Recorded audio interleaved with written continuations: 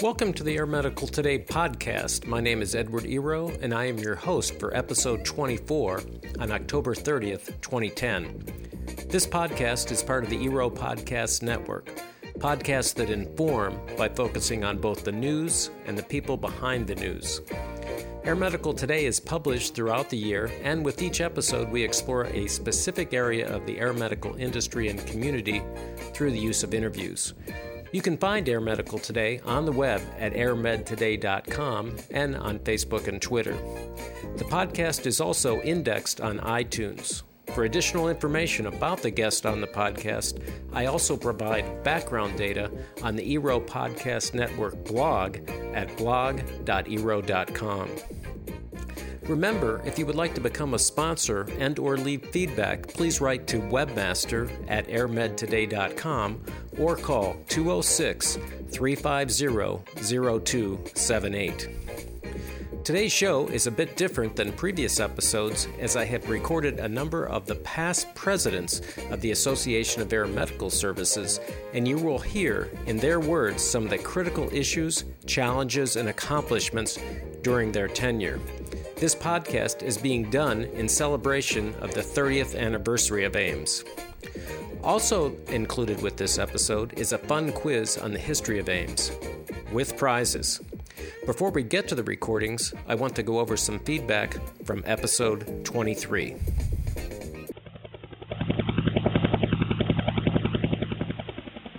Well, I've been at Gunderson Lutheran Health System as the program director for MedLink Air and Specialty Care Transport now for the past 4 weeks. I really enjoy the position and the beautiful La Crosse area, and of course have been very busy orienting myself to both. I did receive some general feedback on Air Medical Today, but nothing specific from episode 23. If you have not listened to Dr. David Lamb on the history of air evacuation and transport, please do, as he has done some fascinating research in this area, and he is very engaging. In the show notes, there will be a link to a SurveyMonkey quiz on some of the history of the Association of Air Medical Services. The second president of AIMS, Carl Gills, provided many of the early history questions. The first 4 listeners that answer the questions correctly by the deadline will receive a gift certificate for a Road ID. Road ID is trying to get the word out to all EMS personnel so that we are all aware of cyclists, skiers, runners, and other athletes wearing their identification, where you can obtain very helpful personal and medical information. I am so convinced of the value of Road ID that I wear my bracelet all the time, even when I'm not exercising. For information on their many safety-related products, go to roadid.com. A big thanks to the staff for providing the gift certificates for the quiz. Also remember that if your program or service has a Facebook fan page, be sure that it is linked at the Air Medical Today Facebook page. Please just email or call me if it is not. I am always on the lookout for all the air medical and critical care transport fan pages on Facebook, so it is easier for others to find you. Finally, the sponsorship page is up, and you can get to it by following the link on the homepage.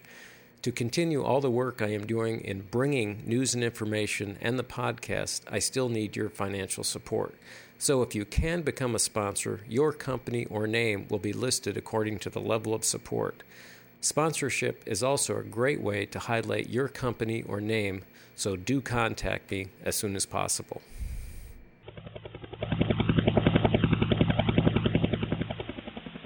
Through my work with the AIMS Communications and Public Relations Committee, we had helped the staff in planning some of the activities for the association's 30th anniversary. I had volunteered to record the voices of the past presidents of the association so that listeners can hear from them in their own voices what the critical issues, challenges, and accomplishments were during their tenure. This has been really a fun project because I got to meet and talk to many of the past presidents that I did not know or did not know very well. With the help of the AIMS staff and others in locating everyone, we still were not able to contact all the past presidents, but I know you will enjoy hearing many of the ones that are included. These recordings are not interviews, so you will not hear my voice until I talk about my 2 years as president. I'm Joe Ty. I was the first president of what was then called ASHBEAMS, the American Society of Hospital-Based Emergency Air Medical Services. There's a mouthload. From 1980 to 1982, I am currently CEO and head coach of Values Coach Inc., a training and consulting firm that focuses on values-based life and leadership skills, most of our work being with hospitals. I ended my hospital career in 1994 as chief operating officer of a large community teaching hospital, and that was the year that I founded Values Coach. My affiliation with the healthcare field and with emergency air medical services since then has primarily been as a provider of training and consulting services. The biggest milestones, I think, during my tenure were, first of all, that we got what was then ASHBEAMS, now AIMS, off the ground. A lot of credit goes to a lot of people.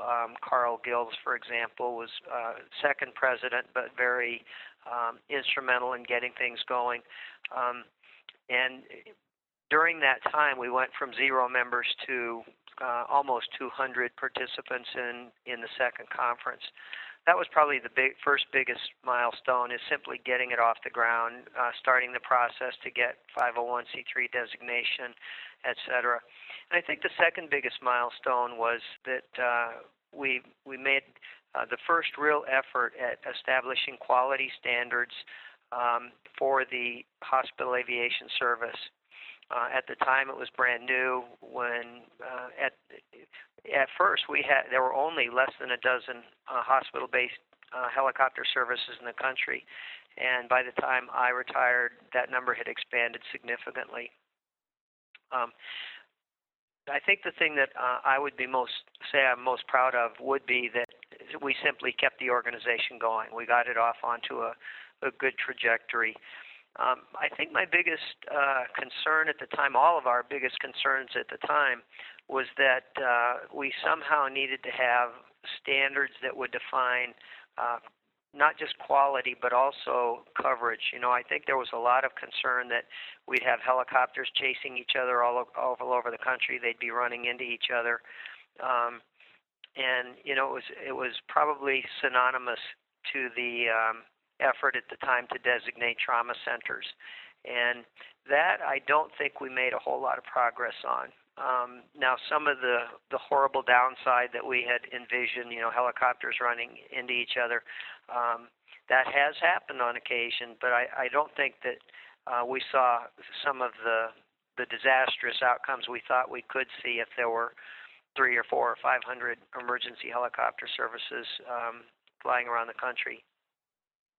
At a personal level, probably my most memorable experience with the emergency air medical services business was being in a helicopter when it went down, and we were very fortunate. We had an outstanding pilot. He auto-rotated, and although the helicopter was very severely damaged, everybody walked away, and I was very thankful for Bob Wasik, our pilot, who clearly knew what he was doing.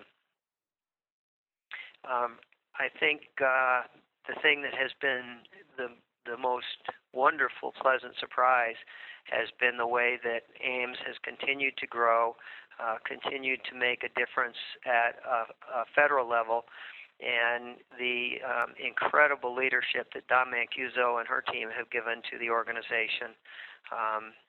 It has come a long way from the baby organization that we started in Kansas City in 1980. This is Carl Gills. I was president of ASHBEAMS, the American Society of Hospital-Based Emergency Air Medical Services, from 1982 to 1983. I followed Joe Ty, who was our first president, and preceded Dan Reich, who was our third. Currently, I am the Chief Executive Officer at Yampa Valley Medical Center in Steamboat Springs, Colorado, coming here after being the Chief Operating Officer and then the Administrator at North Colorado Medical Center in Greeley, Colorado. When I was associated with Ashbeams, I first started as the vice president at Iowa Methodist Medical Center in Des Moines, and then continued some work after I'd moved to Greeley. In roughly, or I shouldn't say roughly, when we started, when the concern was raised to begin accrediting hospital air medical programs, and Ashbeams was involved in facilitating, along with other professional organizations, what was then the Commission on Accreditation of Air Medical Services, now CAMTS. I was asked to be one of the original board members and help set up those credentialing criteria. This was probably the best assignment I got during any coordination that I had with the air medical industry, because that's where I met my wife, Mary Gills, who was on the CAMES board representing the Neonatal Nurses Association, and Mary later became president of CAMES. So there's a lot of air medical history in both of our families. There were a lot of things going on when I was in the early days of Ashbeams and now AIMS. Of course, that was the beginning of the growth period of hospital-based helicopter services, and by today's environment, they certainly look pretty rudimentary. The standard crew mix was a pilot and a flight nurse. Occasionally, there would be a respiratory therapist or maybe a second flight nurse along as well, but certainly not the sophistication of medical flight crews that we have now.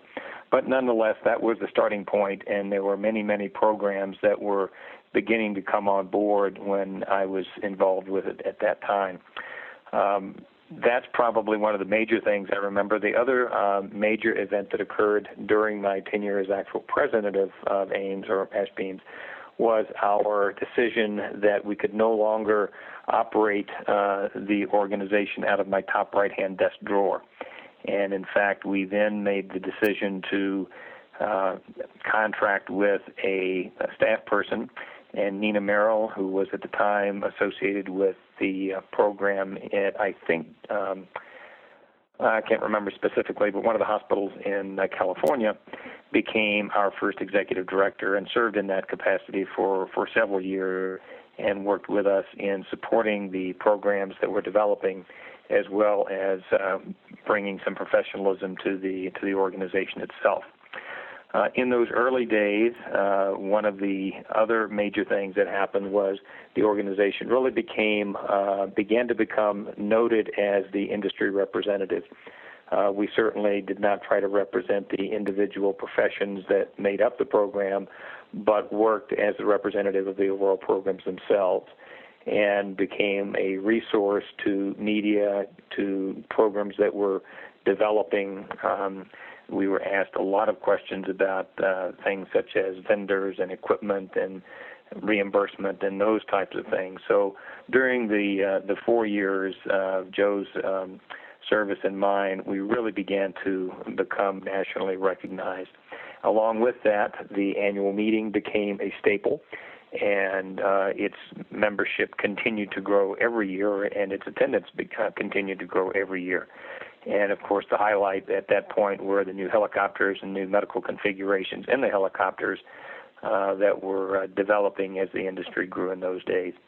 So it was truly a growth spurt and growth continuous for the industry. One of the things that we would sit around contemplating at the time was how many programs might be supported nationally.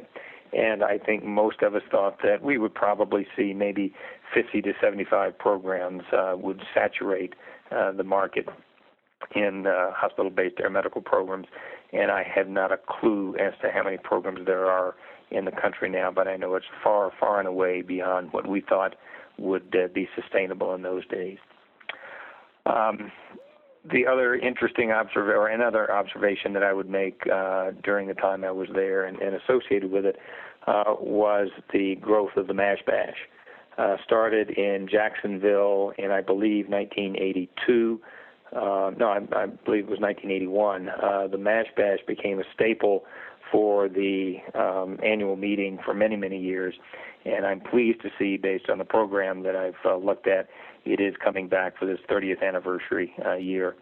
And there's certainly some stories that could be told by many of us about the MASH bashes, but we've all been sworn to secrecy.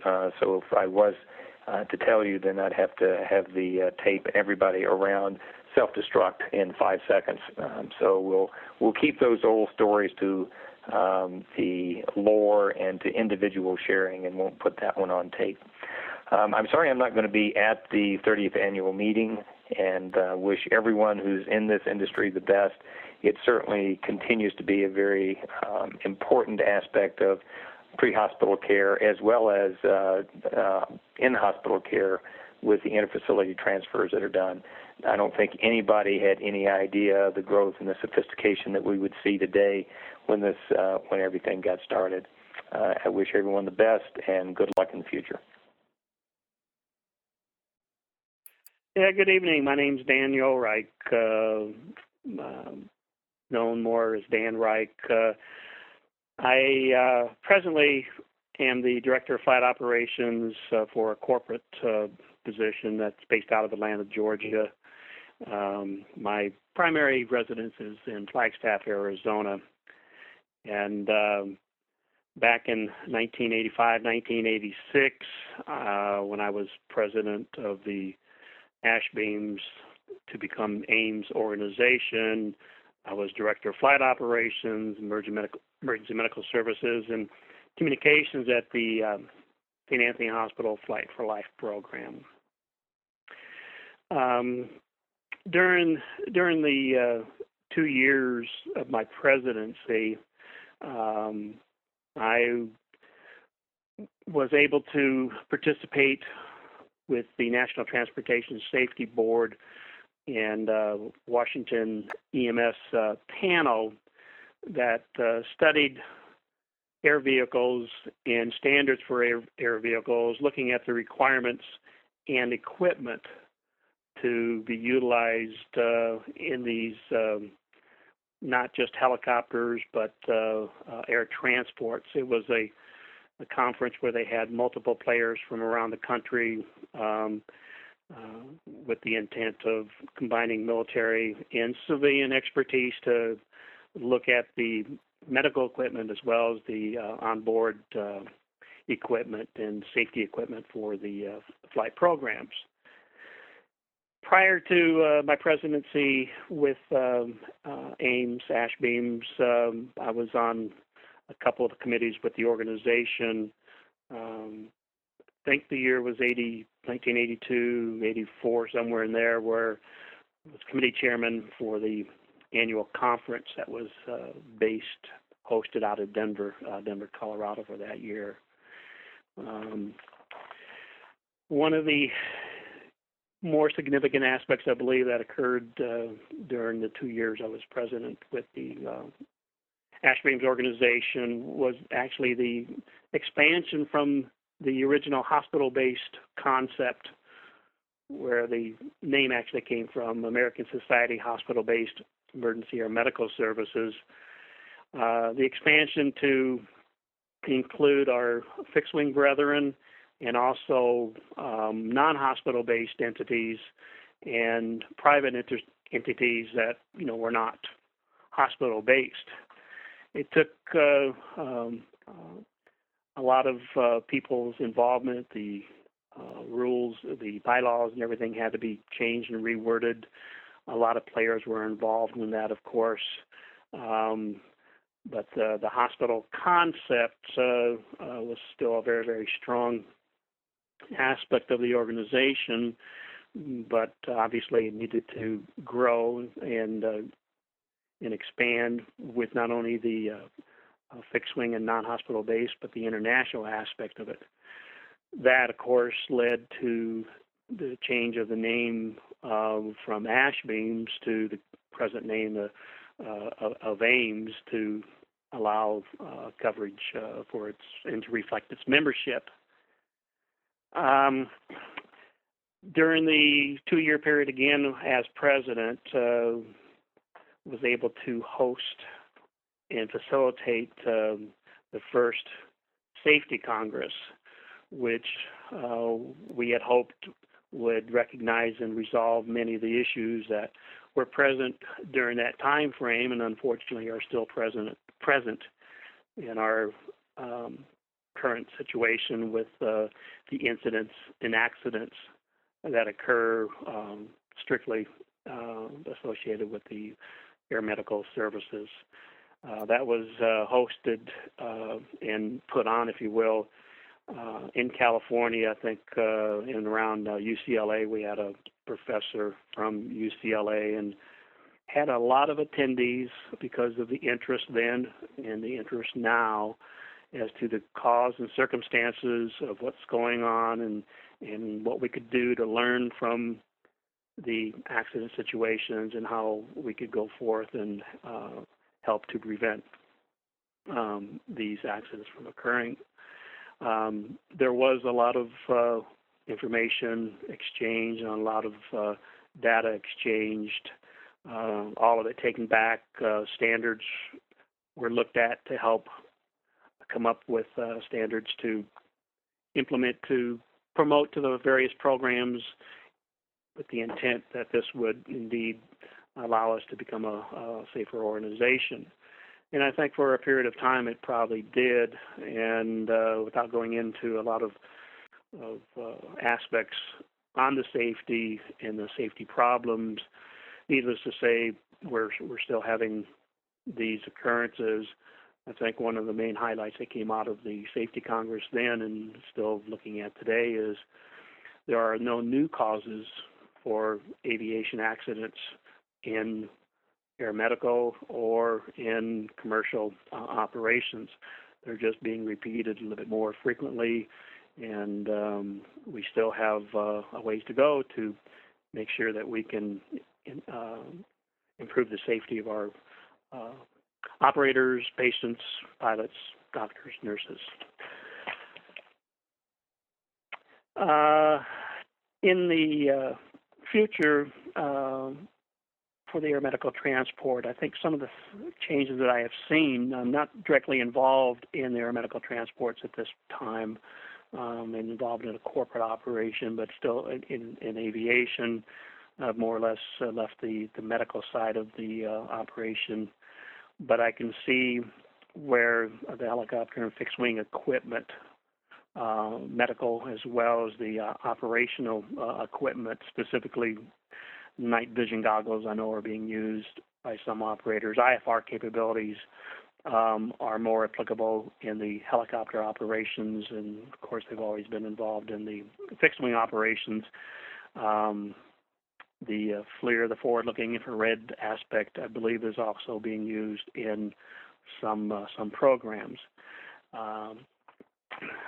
The technology that's out there, much of it is being applied to the air medical side of it, and it's been a pleasure to be involved with the organization and also to watch the organization go. I still have some affiliations with a few of the current members and past members. It was a large hole to fill back in the early days, and if you can only imagine trying to follow in the footsteps or the shadow of Joe Ty and Carl Gills, I had my hands full as well as my basket, and certainly learned probably more during my involvement than I was able to provide to the organization itself, but an experience I would not trade for many other things that I have done before or since. So appreciate the time and the interest, and hope I'm able to see everybody in October. Greetings to all as we celebrate 30 years of amazing growth, maturation, and service. Who am I? Old Jim Smith here, one of the originals. My career was in health services administration at Geisinger in Pennsylvania at the time of the beginning of Ashbeams. I was in Houston in 1980 for the founding and the naming of Ashbeams. I served as the first chair of finance for the new organization. That was all about how do we get paid and who will pay us. I was on the board of directors from the beginning, and I became president of Ashbeams in 1986. I concluded my service on the board as immediate past president in 1990. This was probably the most exciting, invigorating, and rewarding decade in my entire career. In the beginning, it was a show-and-tell world. The early programs, the folks in Denver, Houston, Iowa, and a few others, were most generous in sharing all that they were learning with all of us who hoped to follow in their wake or their rotor wash. The programs up and running in 1980 were the original models and the organizers of Ashbeams. They were getting calls, having visits, being bombarded by all of us upstarts, and they saw the creation of an organization to be a point of sharing, educating, and propagating the models for emergency air medical services across the country. It was a great collaborative model of extending what they were already carrying out as individual programs. The programs across the country grew rapidly. Ashbeam supported this growth with amazing communication and efficiency. Others have already talked about those early years. What was happening when I became president in 1986? It was an amazing and exciting time. From the original dozen programs that had met in Houston in 1980, we now exceeded 100 programs up and running, and more were starting every month. We had related parties getting organized. The National Flight Nurses Association was already very active. The Pilots Association was stretching their wings. Flight paramedics were now flying in some programs and were gathering organizationally. The physicians were getting together to share and to learn. The comm center dispatch folks were getting organized and promoting consistent training and communication. The big debates in hardware were single engine or twins, and VFR versus IFR. And we were being noticed by the FAA and other regulatory agencies. The reimbursement for our services was in major transition. In the beginning, we were covered under the old cost-based reimbursement systems for hospitals in general. The deal then was add the service and the cost to your hospital's budget, and the payers will return the money eventually. Now, everything was changing in hospital reimbursement systems. DRGs were in place. Payers no longer cared whether our coronary emergencies came to the hospital in a helicopter or a wheelbarrow. They paid the same for every case based on its diagnosis. A whole new world was upon us. But amidst all this, everything was full speed ahead. Emergency air medical services was indeed a hungry, growing, and exuberant teenager. Up, and away. I've been asked to reflect on the two biggest issues or accomplishments that came to be during my term as president. I believe and I hope that the following can be seen as good work for our industry and our contribution to our association and our membership. I took office in the winter of 1986, and the sky began to fall quite literally. We suddenly began to have major accidents, serious and devastating, fatal crashes all over the country. I recall more than a dozen crashes in less than a year. That meant that 10% of our member programs were falling out of the sky. Our relationship with the FAA and NTSB got serious. The Today Show called me and invited me to come and talk to them. As an Ashbeam rep, whatever that was, and as a hospital administrator who was running one of these things. They were also going to include in the interview, as they said, a pilot who'd almost been killed. We declined this invitation, and we somehow got them to focus on a piece on medical necessity, how important these programs are to the public, not how dangerous they suddenly seem to be. Al Gore took time out from inventing the internet to make a big, bold, and uninformed statement. I would never put my mother on one of these things, he concluded. I put it in the vernacular. In the mid-'80s, all hell was breaking loose. I invited members of our board to my home in northern Pennsylvania for a weekend marathon meeting. What's happening and what can we do about all this? A dozen folks from all across the country came to focus and pursue our options. Rick Frazier, a longtime pilot and operator, put endless hours into assessing what was happening. We did not have major mechanical failures. Our tails were not falling off our aircraft. These tragic accidents were happening because of some combinations of human error and judgment. We were flying when we should have stayed on the ground.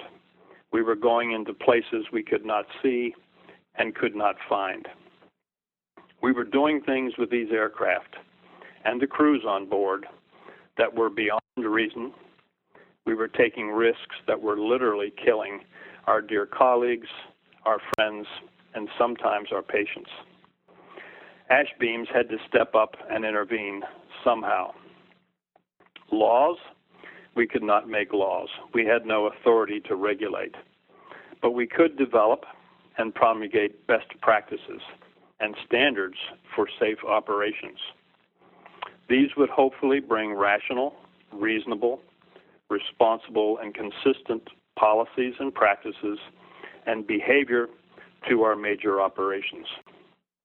We had to do this now, and all this became our Priority 1 program. This was a major thrust put forth in the fall of 1987 at our annual conference.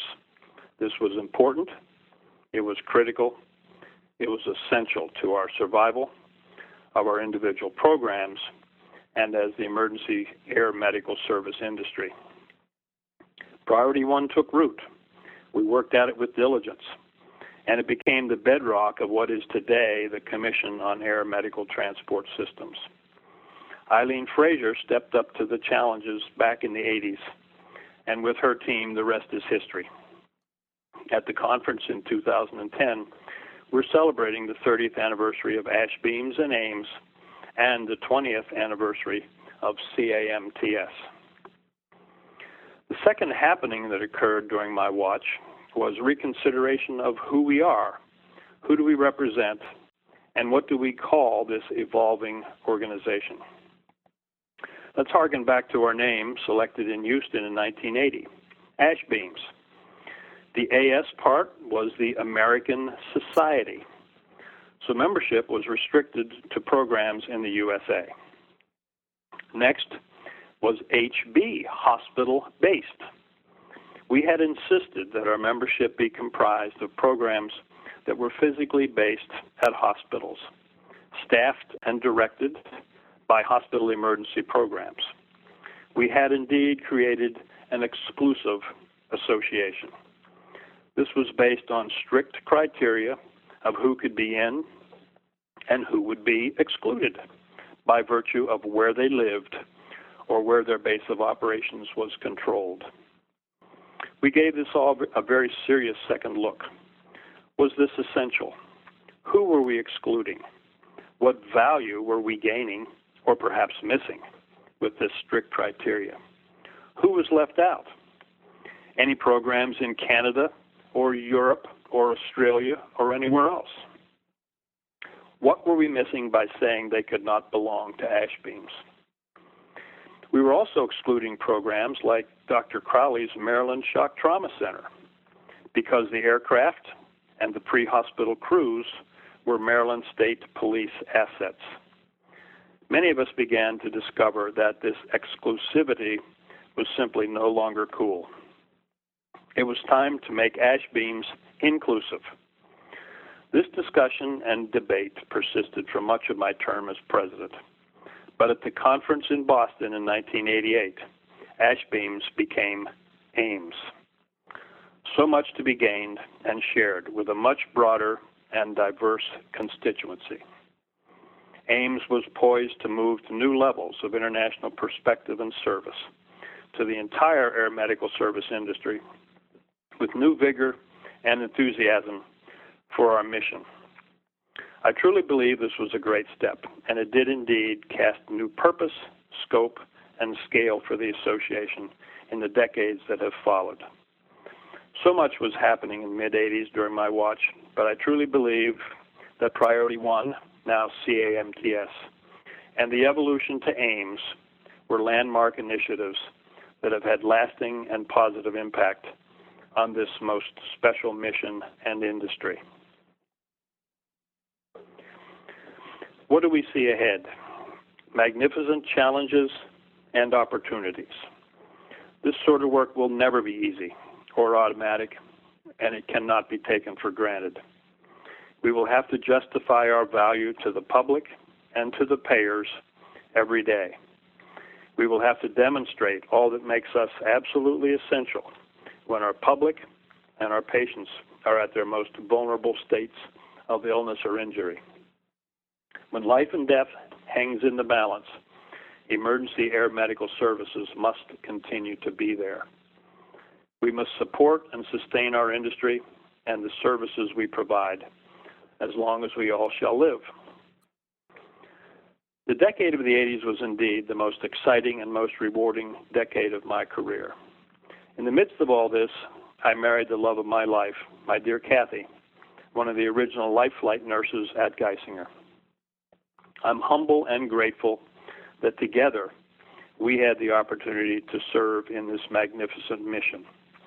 I'm grateful that I can be with this most precious assembly as we celebrate 30 years of service. My thanks to all of you who carry on our heritage, our greatest intentions, to serve others in their hours of greatest need. You make life-saving differences in the lives of patients and families all over the world. May God bless AIMS, all of the affiliate enterprises, and may God bless every one of you who have the special passion and the mental and physical fortitude to carry on this highest level of care and service to our fellow man. Hi, my name is Frank Thomas. I'm the medical director of the Adult Services for Intermountain Life Flight. I'm a practicing critical care physician at Intermountain Medical Center Shock Trauma Intensive Care Unit and a professor of medicine at the University of Utah School of Medicine. Except for an academic appointment to full professor several years ago, I've pretty much had the same job I've had for the last 25 years. I've held the office of president of AIMS, at that time ASHBEAMS, from 1988 to 1990. I also served as the president-elect from 1986 to 1988. During that same period, I co-chaired along with Christian Bueller and Dr. Ken Ree the scientific sessions for the 1988 Boston AirMed International Conference. At that conference, over 250 air medical transport papers were presented.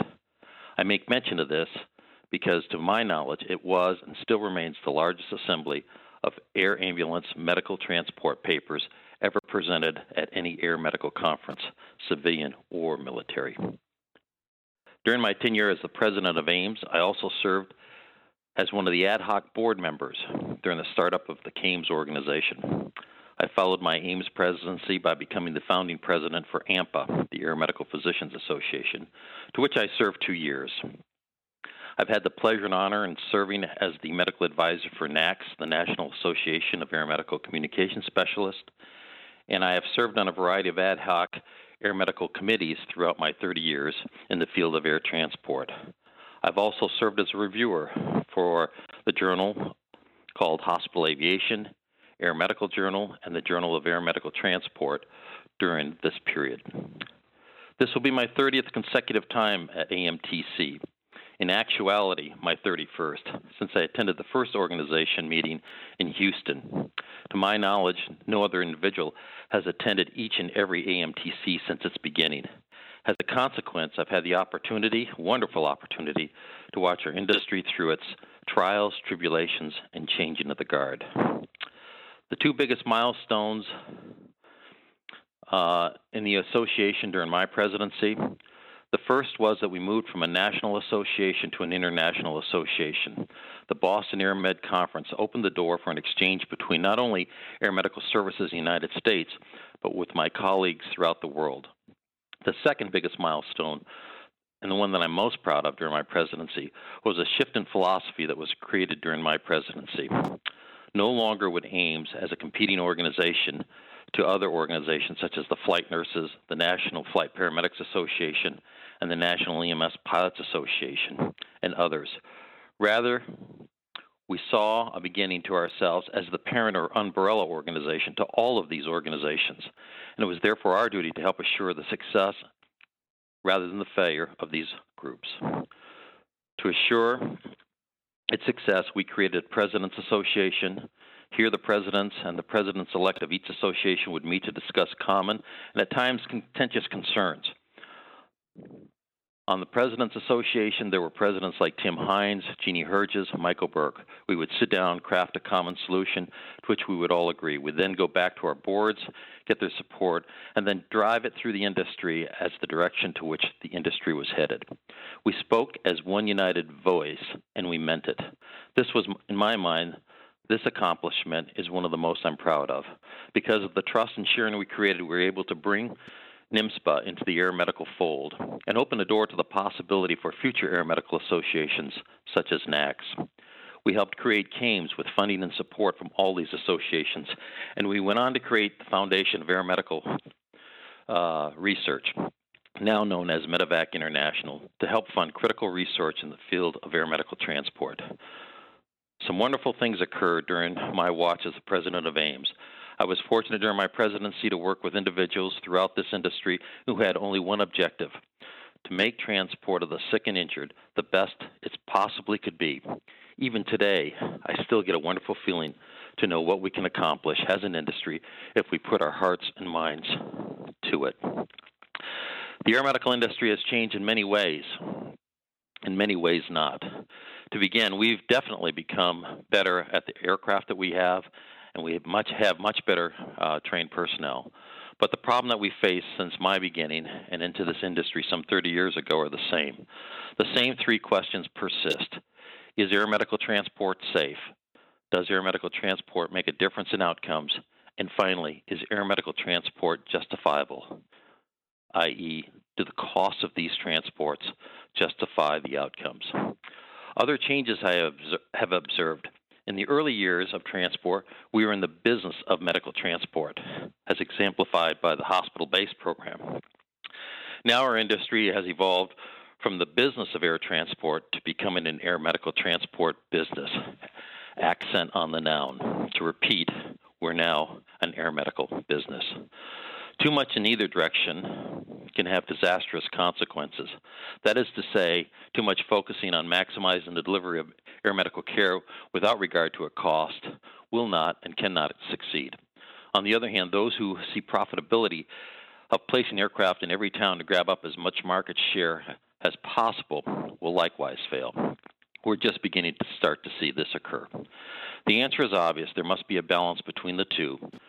Future air ambulance services will have to have and deliver spectacular medical care in the most cost-effective manner. It will be a system that measures, learns, measures again, learns again, and so on and so forth towards a continuum of an ideal state. It's a system that will move faster and further than its nearest competitor. It will be seen as a model to which all air transport medicine strives. Those incapable of making this judgment will fall, and those and only the strongest of air medical transports services will be left standing. You may ask, how might this occur? To answer this question, let me suggest an amusing story. In my last year as president of AIMS, during a mid-year conference, I thought I would talk about the future of our industry. At that time, the model program was the hospital-based program. Each year, bigger and bigger aircraft were being sold. So the attitude was big hardware was the answer. During this meeting, I got up and announced that after I was done as president, I was going to take a job with Medicare. My job would be to do a national audit of each and every one of their services. I told them that how I was going to do it. No longer was Medicare going to pay for big, expensive helicopters. The air transport services would be reimbursed by an averaged amount for transfers. Air services using large helicopters would lose money. Smaller helicopters would make money. We would pay for large helicopters only if, and I state only if, an approved outcome could be shown. Needless to say, I had everyone sitting in the room taking notes. Board meetings from other associations were temporarily suspended so that these board members come listen to what I was saying. I saw a helicopter manufacturer representative standing in the room, clearly becoming anxious and uneasy at what I was saying. And as I went through each element that air ambulance services had to do in order to justify themselves to receive payment, I could see a visible dread on many of the audience's faces. It was clear many were not prepared for such an audit. Finally, I stood before the group and announced that they still had time to get it right. For my lecture had all been a ruse.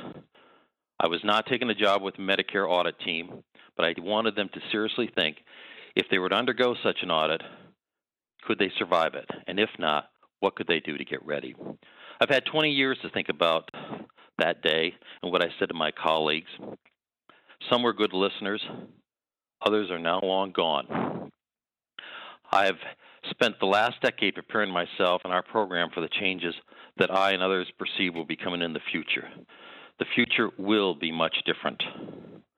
So I leave my listeners with just this one thought. In 3 years, I will be eligible for Medicare. I've been asked by Washington once again if I would return when I retire from Intermountain Healthcare to join a Medicare audit team, specifically directed at Air Medical Services. My only questions to my medical colleagues, air medical colleagues particularly, will you be ready for such an audit? Specifically, can you justify the cost and inherent risk associated with an air medical transport? If you do this well, I can assure you and your air medical program that you will have a long and prosperous life. My best to all of you, and stay safe. My name is Don Stamper. I had the privilege of serving as the president of AIMS from 1990 through 1992. My title currently is Development Coordinator for a development group in Columbia, Missouri. We do land use, real estate, zoning, media relations, governmental relations, lobbying, and that sort of thing for the real estate industry. My title at the time when I was president of AIMS was the Manager of Emergency Services at University Hospital and Clinics in Columbia, Missouri. Our program was the 52nd program in the United States and started in 1982. And still is operational to this day. My title switched shortly after I became president because I was elected as our county's chief elected official. I served 12 years on the county commission as the presiding officer and transitioned out in 2002. Other positions I've held within the industry, I was the president of the National Association of Emergency Medical Technicians. I was a site evaluator for the Committee on Accreditation of EMT Paramedic Programs. I served on the ASTM task group, the F-30 Specialty Responders. The task group was responsible for drafting draft standards for the practice and provision of air medical care. I was a member of the National Association of Emergency Medical Technicians Pre-Hospital Trauma Life Support Committees, an alternate delegate to the AMA, Emergency Medical Services Commission. I was an advisor for the Journal of Air Medical Care in 1987 to 1989, a consultant to the country of Czechoslovakia in 1989. I was on the board of directors of the American Society of Hospital-Based Emergency Air Medical Services, what we know today as AIMS, from 1984 until 1990. And served a term on the National Registry of Emergency Medical Technicians Board of Directors. Also worked with with NHTSA, the National Highway Safety Administration, for State EMS Site Review Team evaluation of the statewide missions. And I served on the Committee on Rural Healthcare Policy for the Office of Technical Assessment with the United States Congress. In 1989, we developed an outline for changes that were coming forth and needed to be addressed in policy for the delivery of emergency services. You've asked the question of what are the two biggest milestones the association achieved during the time that I was president. I like to think in terms of being a part of a continuum with AIMS. We really began to focus in the late 80s and early 90s a lot on quality assurance and a lot on quality delivery, establishing standards with our industry. We worked with other associations to bring forward a variety of proposals.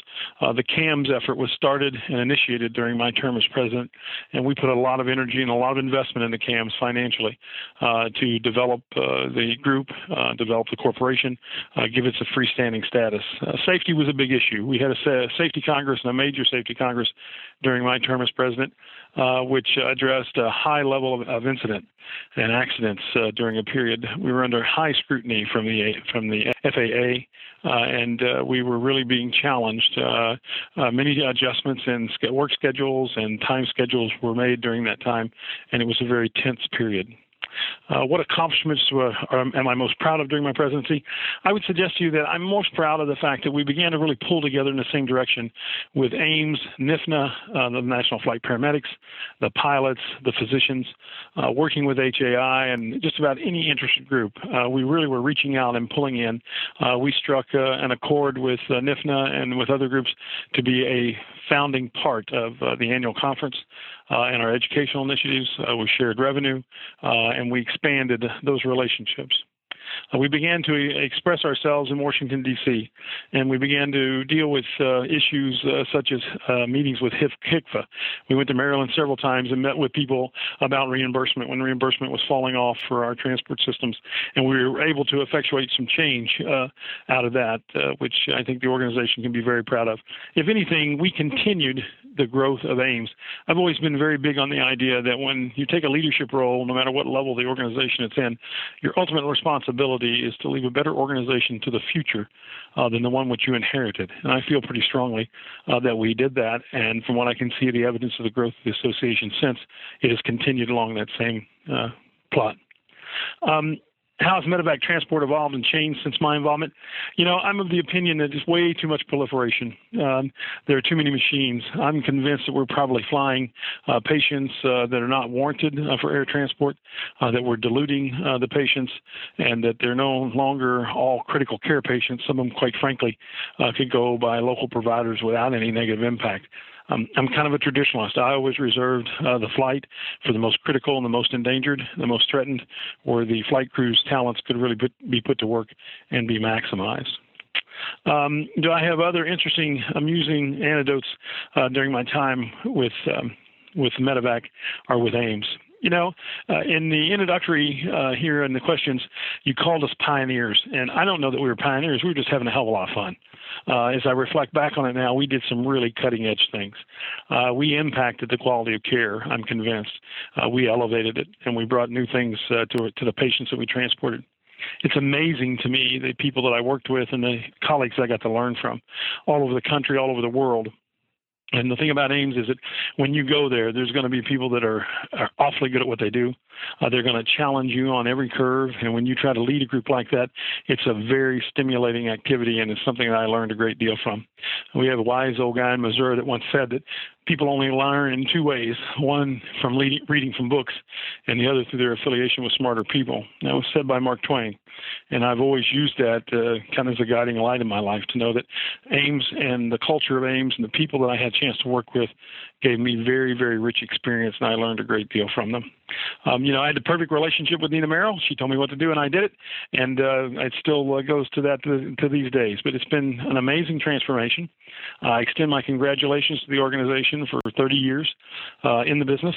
I was at the second ever meeting in San Diego, California, and I made a number of them up through the 90s, and I think the last time I was with the group was in Dallas. And so I wish you all the best in Fort Lauderdale, and I wish you the best for another 30 years. Keep doing what you're doing. Hi, this is Ford Keyes, and my current title is founding partner of Action Coach Pinellas.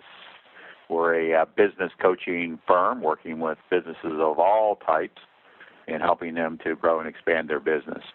When I was the president of AIMS, I was the VP of Operations and Chief Nurse Executive at St. Anthony's Hospital in St. Petersburg, Florida.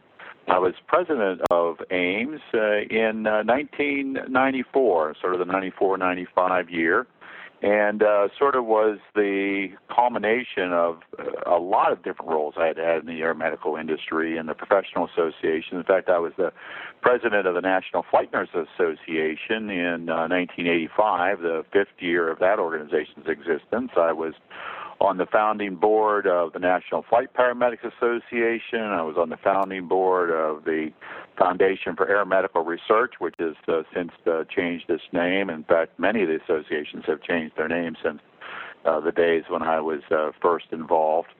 And currently I'm working with a client who operates a long-distance air transport network called Air Ambulance Network, which has been in the industry for 38 years, is one of my clients. Probably the two biggest things that occurred during my year as president we had the Air Medical Reimbursement Congress. One of the big issues at the time was really trying to figure out the reimbursement issues for air medical transport. It was still relatively new. Medicare was raising a lot of questions and concerns, and we knew, however, whatever way Medicare went was going to be key for how all insurance providers looked at air medical transport. So we conducted a Congress and pulled people together and experts to help explore that issue. We were doing a lot of networking and lobbying with Medicare and with other federal agencies to try to make sure that everybody understood the value of air medical transport. Another big issue during my term was really trying to get all of the various air medically related associations to play well together. There was beginning conflict and feeling like one group was, trying to dominate the other. And so we spent a lot of time pulling together, at the time, the National Flight Nurse Association, National Flight Paramedics Association, the National EMS Physicians Association, the Pilots Association, to come up with a plan for us to all support and share in our national meeting, which was the Air Medical Transport Conference. And also we looked at pulling together and working on a publication, a journal that would be more scientific and would bring some real value to the industry and help promote the value that air medical transport was bringing to healthcare overall. I got involved first in 1980 in San Diego, which was actually, I guess, officially the second meeting of what later became AIMS, but really was the first time that they had held it with a real conference, and was the foundational meeting for the National Flight Nurses Association. And of course, in those days, it was called ASHBEAMS, which was the American Society for Hospital-Based Emergency Air Medical Services, which seems like a whole mouthful now when we look back on it. But the first conference was in San Diego, and that year we did not have a MASH bash. It was only in this next year when we went to Jacksonville was the first year for the MASH bash, which has become an annual event at the conference. And so there was a whole group of us that loaded up in some cars and went to Tijuana for the night. And I often joke and think back about that time and tell people I spent a week in Tijuana that night. But we had a great time, and everybody stayed safe, and we made it back by dawn. But it was quite a first experience getting exposed for me to flight nurses and others in the industry from all around the country. Hi, I'm Connie Schneider-Eastley. I'm currently the Vice President of Program Operations at MedTrans Corporation, where I've been at for 3.5 years. I was the AIMS President during 1996 to 98 when I was the current Director of Loyola LifeStar. I left Loyola LifeStar shortly after that and finished my Master's and became a Senior Associate at Fitch & Associates, where, if you know Chris Zoller and Fitch, they had me all over the North American continent, between Roper LifeLink, where I was there for a year, LifeFlight of Maine, where I was there for 6 months, Portland LifeFlight Network, where I was there for 4 or 5 months, and multiple other locations that were AIMS members. I started with AIMS in 1990 to 1994 as the AIMS Safety Committee Chair, and that was back when the committee chairs were appointed to the board of directors. In 1990 to 97, I was also one of the original CAIMS site surveyors and performed the first site survey at Fargo, North Dakota at Merit Care for Roseanne Kranz's program with Dr. Ira Blumen. 94 to 96, I became the president-elect as I moved off from the safety committee chair on the AIMS board and was one of the last president-elects. Denise Landis, right after me, and myself were the last president-elects elected from the general membership. And then in 96 to 98, I was the last president that was elected from the general membership at AIMS. 98 to 2000, I became the past president.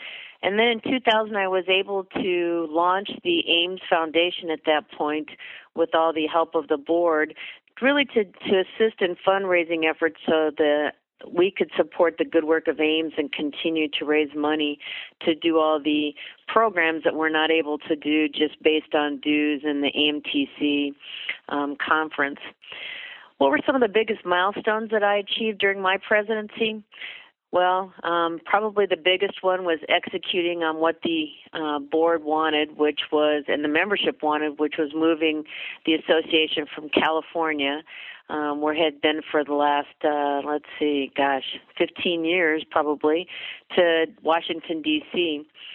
There were 4 of us that went to Washington, D.C. and moved, and we had hired the Association of Execs, American Society of Association Execs, and that was David Long, who was the current Secretary-Treasurer, Denise Landis, who was the incoming president-elect, and myself, who was the incoming president, along with Ed Ero, and we interviewed probably 20 candidates to become our new executive director for AIMS.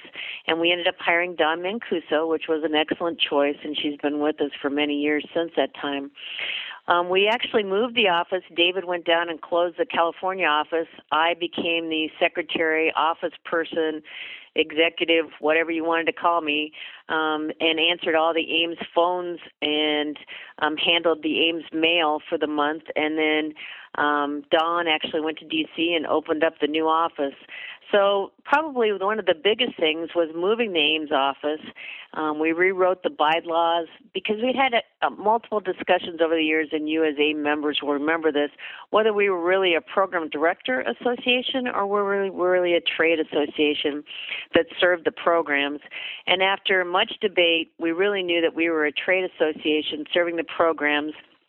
We rewrote the bylaws. One of the main changes with the bylaws, other than strengthening the fact that we were truly a trade association, was that the officers would then be elected from within the board. Don brought many good ideas with us, and we started News and Views newsletter. We revamped the whole community awards process during AMTC on Monday night with the awards videos, which have been a huge hit ever since then. We upgraded and expanded the membership directory to be a resource guide. And she also brought to us the idea of doing a training program for future leaders in the association or in the program world. If you remember the late 1990s, many of the programs had downsized during that time and were looking at being merged with ERs. And so we had directors who were running programs that had multiple departments and really didn't know as much about the actual running and the operations of a true air ambulance or air medical program. So Don brought to us the idea of Ogilvy and the MTLI concept, and in 1997 the regions were formed, and we developed a curriculum which has been successful for the last we started in 98, so 12 years now. Besides moving the AIMS main office, other milestones that occurred during my presidency were that we brought all the associations together with strategic planning twice in that 1 year to Chicago. And the reason we did that was we clearly understood that we were now a trade association, and the professional associations, whether that was the Flight Nurses Association and the Flight Paramedics and NACS for the communicators and AMPA for the physicians, were then trying to make sure that they aligned with the strategic initiatives of the trade association. We were also accomplished the goal once we moved to D.C. to really be recognized as an industry voice for both the FAA, which we had started meeting with the FAA during that time for the whole advisory circular piece, which they wanted to revise, the Heliport Design Advisory Circular. We also started lobbying with HCFA because we knew how important reimbursement was going to be in the future with the fee schedule RegNeg coming down the pike. And so we were able to start those dialogues on a consistent basis once we were located in D.C. with both HCFA, the FAA, OSHA, DOT, which we had a good relationship with, and many other federal agencies that we needed to be keenly involved with and recognized as the industry expert for AIMS and the voice of the industry. So as you can tell, many things occurred during the time when I was the president from 96 to 98. How has the medevac transport industry evolved, or the community evolved and changed? Well, many of you that have been out there, I've been running air medical programs since 1981. And during my presidency in the mid-1990s, many of the air medical programs were still hospital-based. We had added some ground ambulance and fixed wing, so we were no longer Ashbing's American Society of Hospital-Based Air Medical Services. We now were more global in our critical transport, including both ground and fixed wing.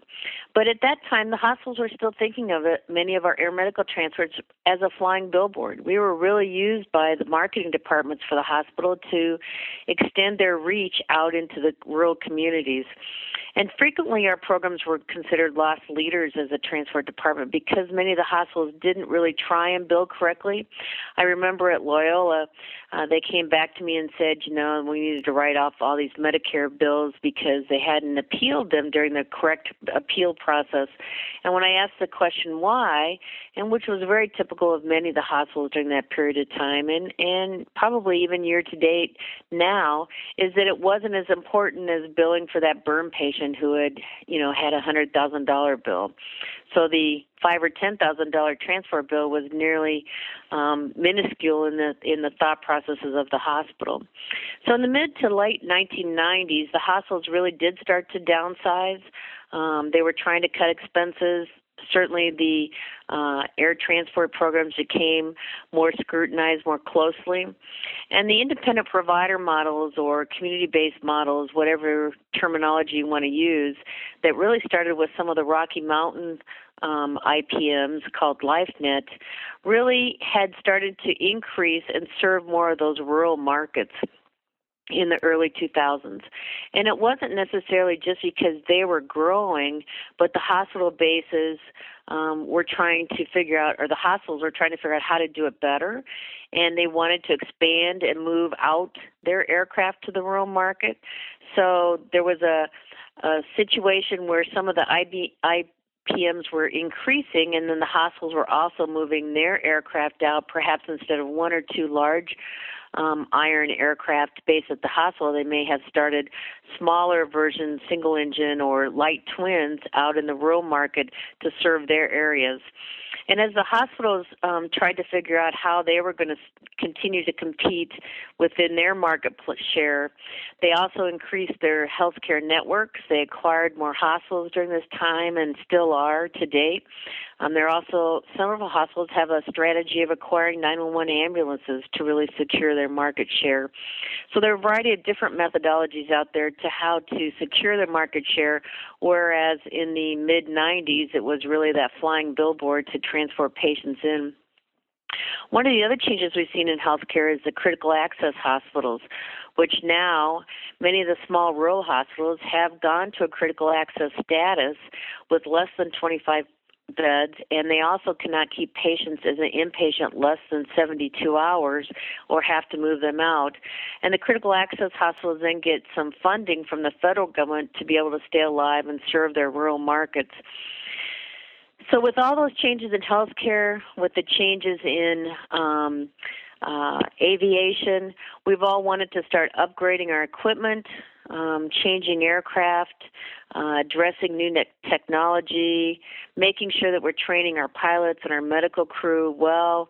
And some of the med crew had gone back into the ERs or the various inpatients in the hospital and weren't as dedicated if the hospital was losing money on their transport team.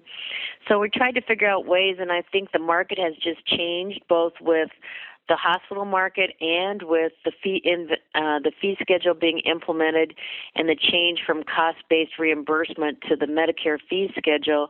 We have seen an increase in those community-based programs or independent provider models or hybrids, which is kind of a combination of the hospital still owns the staff, but they may be reimbursed on a variable rate from whoever actually bills for the patient and owns the state EMS license. I think in the future, I'm not really sure. We all wish we had a crystal ball, but I think we'll continue to see changes in reimbursement. what the future of the federal government with our healthcare regulations is going to look like. It could be that there won't be as many patients that are self-funded, and they'll have some more of a federal or state reimbursement for transport. I think we'll continue to see hospitals downsize in those rural markets. We're also going to have to address the medical necessity pieces, because the CDC came out with updated trauma criteria, but I think the American College of Cardiologists and the neurology and the neonatal folks are all going to have to come out with additional criteria of what's appropriate to transport. I mean, and they all have various pieces in work with the STEMIs, the ST elevation myocardial infarction criteria, to get those patients in within the golden hour into the cath lab. So the golden hour is no longer associated with just trauma patients, but we see it now for cardiology.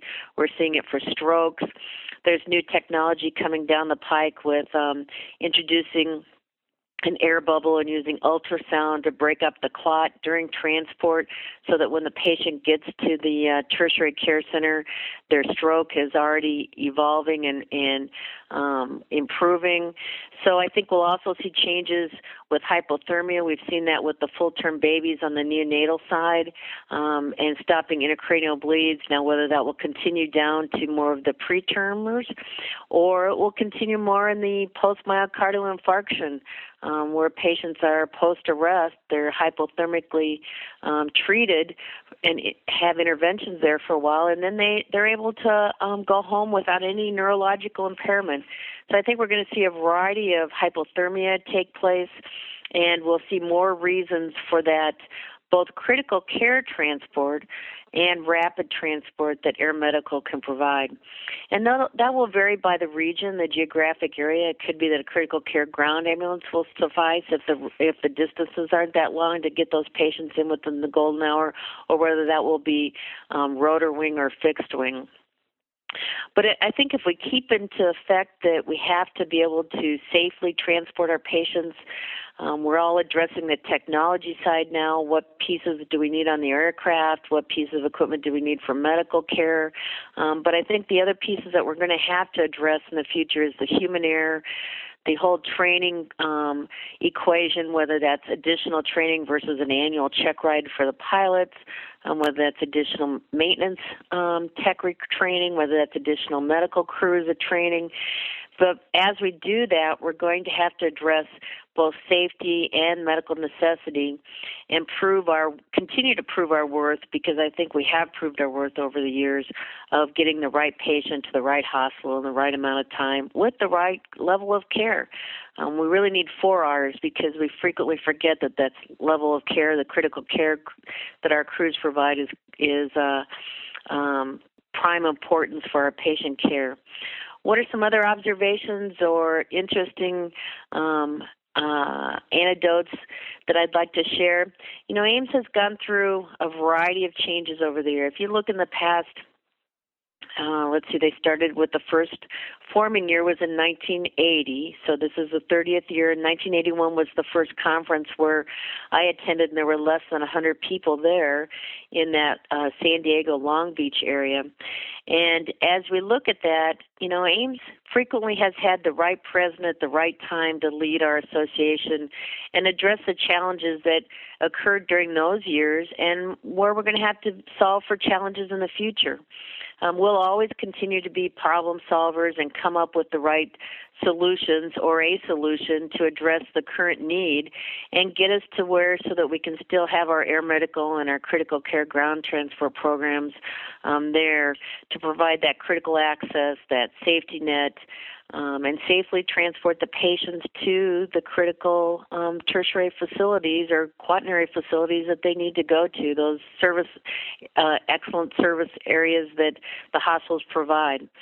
And I try and think about everything that I do every day in air medical for the past 29 years, thinking that the person that's on that aircraft is my most loved one, and how would I want the patient treated, how would I want the aircraft and pilots and maintenance trained and equipped, and what kind of improvements can we continuously do so that we can safely transport those patients from point A to point B to the appropriate hospital at the right amount of time with the right level of care.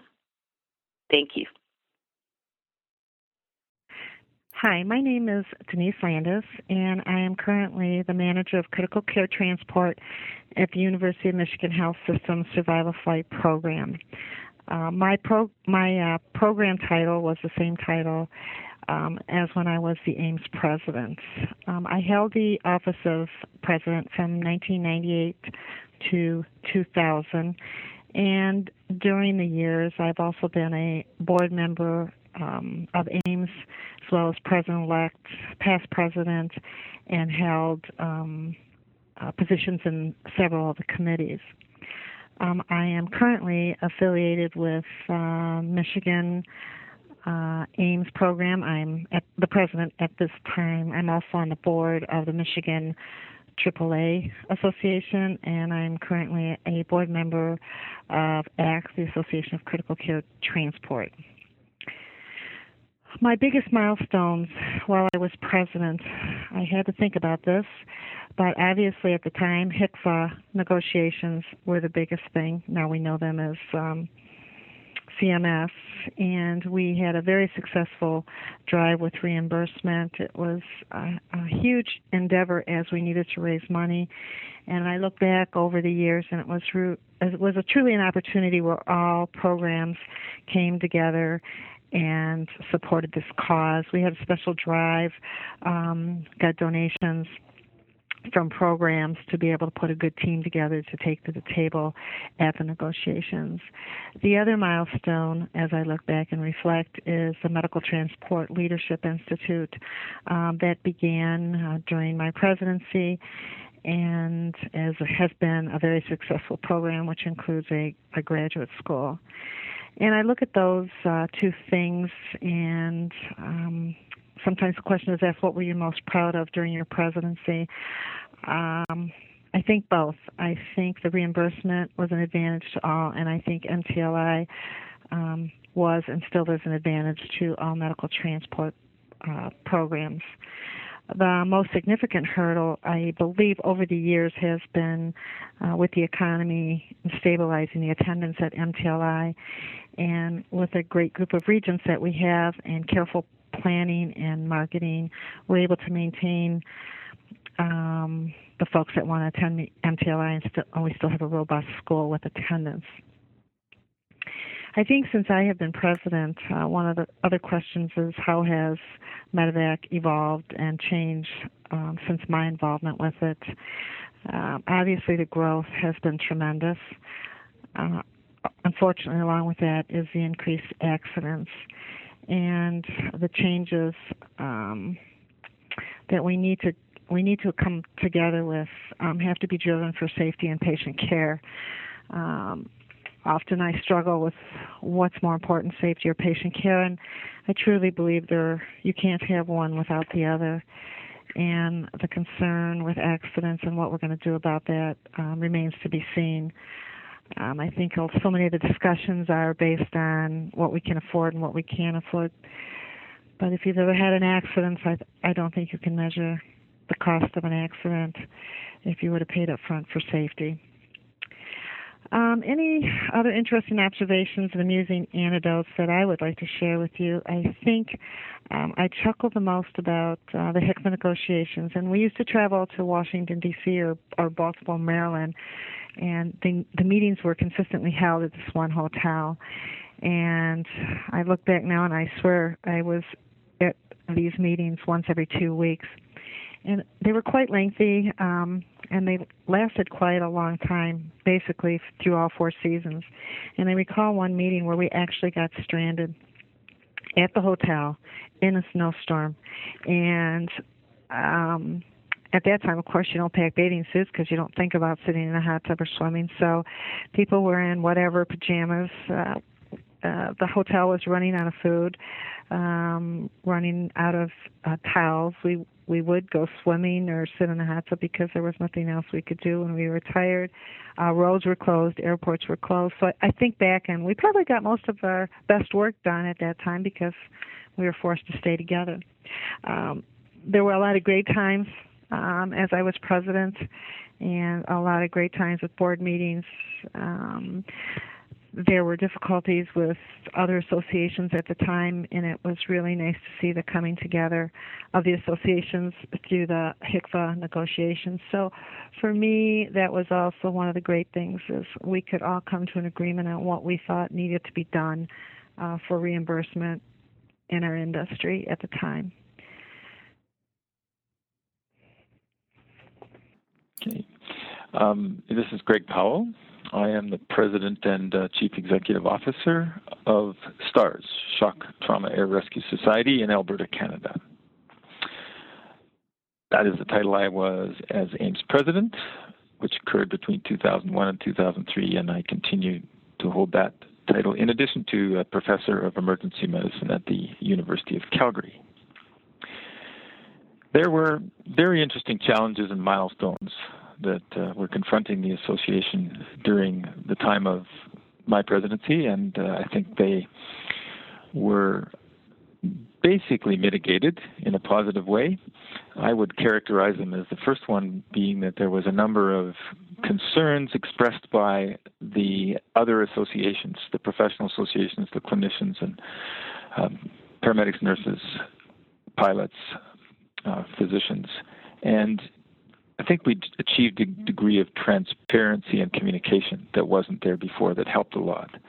I think during that period of time there developed some significant collegial activities, and that culminated in the signing of a renewed AMTC contract that was to everyone's benefit. The wonderful ability for people to get along in an open environment was highlighted during those years and carried on for some time afterwards. I think the accomplishment that I feel most comfortable about is sort of putting the patient first, and I think we all talked about that. And while we had some philosophical discussions about what the association meant to those who were responsible for governance and financing versus those who were responsible for patient care, we got patient care very high on the agenda, and I think drove a considerable amount of positive decision-making. There's been some evolution, certainly, that's changed since my involvement, and I think that as healthcare has become a subject of dollars and recessions have occurred, that there's been some drivers in the economic environment that have divided the industry, particularly poignant in the United States. And maybe before I should mention more about that, I should say I was also very proud to be the first, I think, non-United States citizen to be a president of AIMS, and that was a very enriching and unique experience for a Canadian, for which I will be forever grateful. I think from the perspective of the future, we're going to have to meet a different kind of need, and the needs are very jumbled up right now between economic survival, unserved patient needs, and the actual need that exists to move time-sensitive illnesses by ground and or air to definitive care and change the outcome for those patients. That's very difficult to sort out in the current host of drivers that exist, particularly in the American environment, but it is a worldwide problem.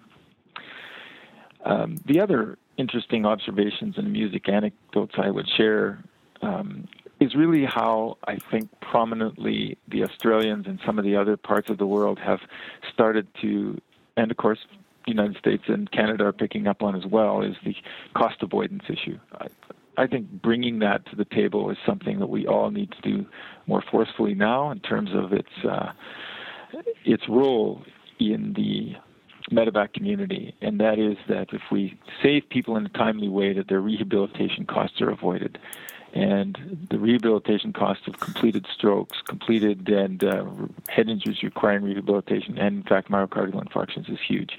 And we don't account for or compare to the acute costs in a real way, which makes it difficult to scientifically put this point of view forward, but I think it's something we should be working on now and in the immediate future. It has great potential to emphasize the need for organized, rapid response, which at this point in history, until we get different kinds of equipment, helicopters will be the most agile and fastest way within a certain distance to respond. So that's all I have in the way of comments, and I'm eternally grateful for the opportunities I had as president and past president to make a difference in what has become an international community, and I continue to be involved and look forward to it. This is Thomas Judge. I'm the executive director of Lifelight of Maine and the executive director of the Lifelight Foundation, and were those while I was on the Ames board and Ames president. I originally joined the board in 2000, and I think my first board meeting was actually at the 2001 AMTC, which was very complicated because of the immediately being post the events of 9/11.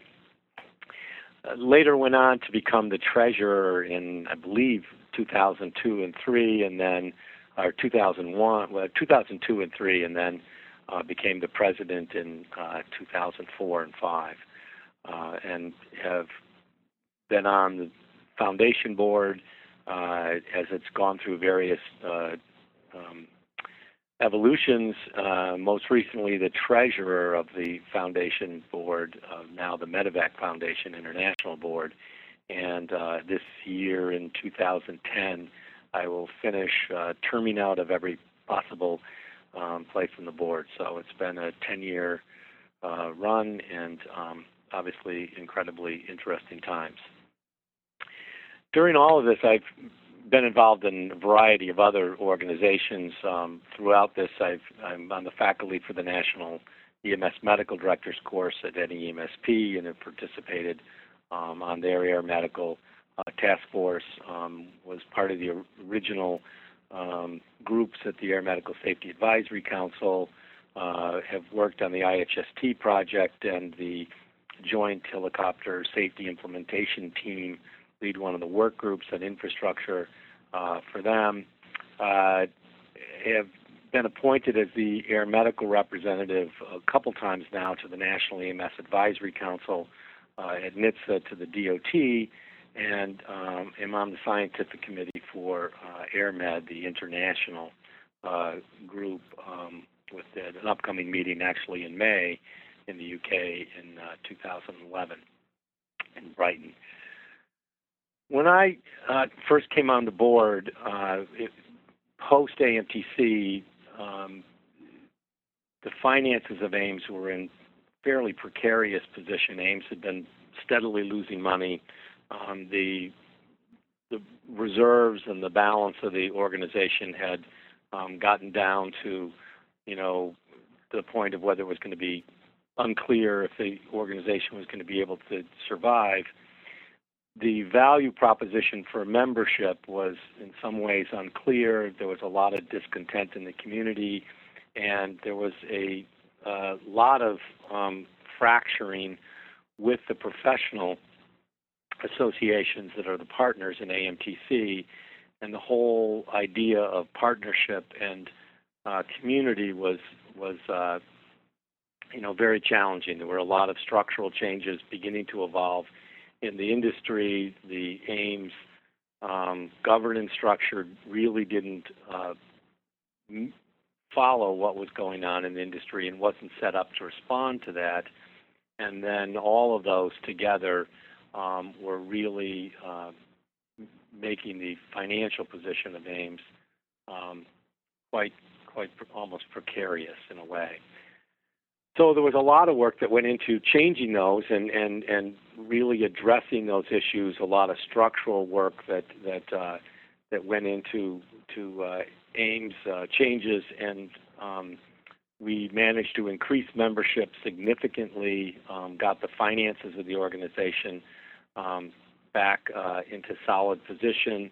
AMTC became a much larger gathering, and the most probably significant gathering in the North America for air medical transport, and with a very much a beginning of an international flavor.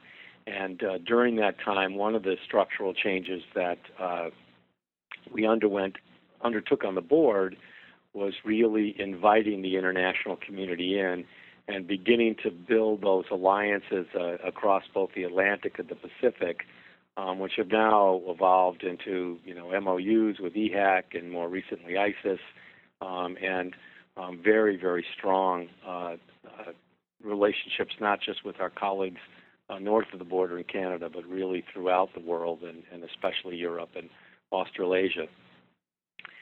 I think from the standpoint of the milestones, that the integration of the foundations, there was an Ames Foundation and then the Foundation for Air Medical Research. It was pretty apparent that the small community couldn't support two separate foundations.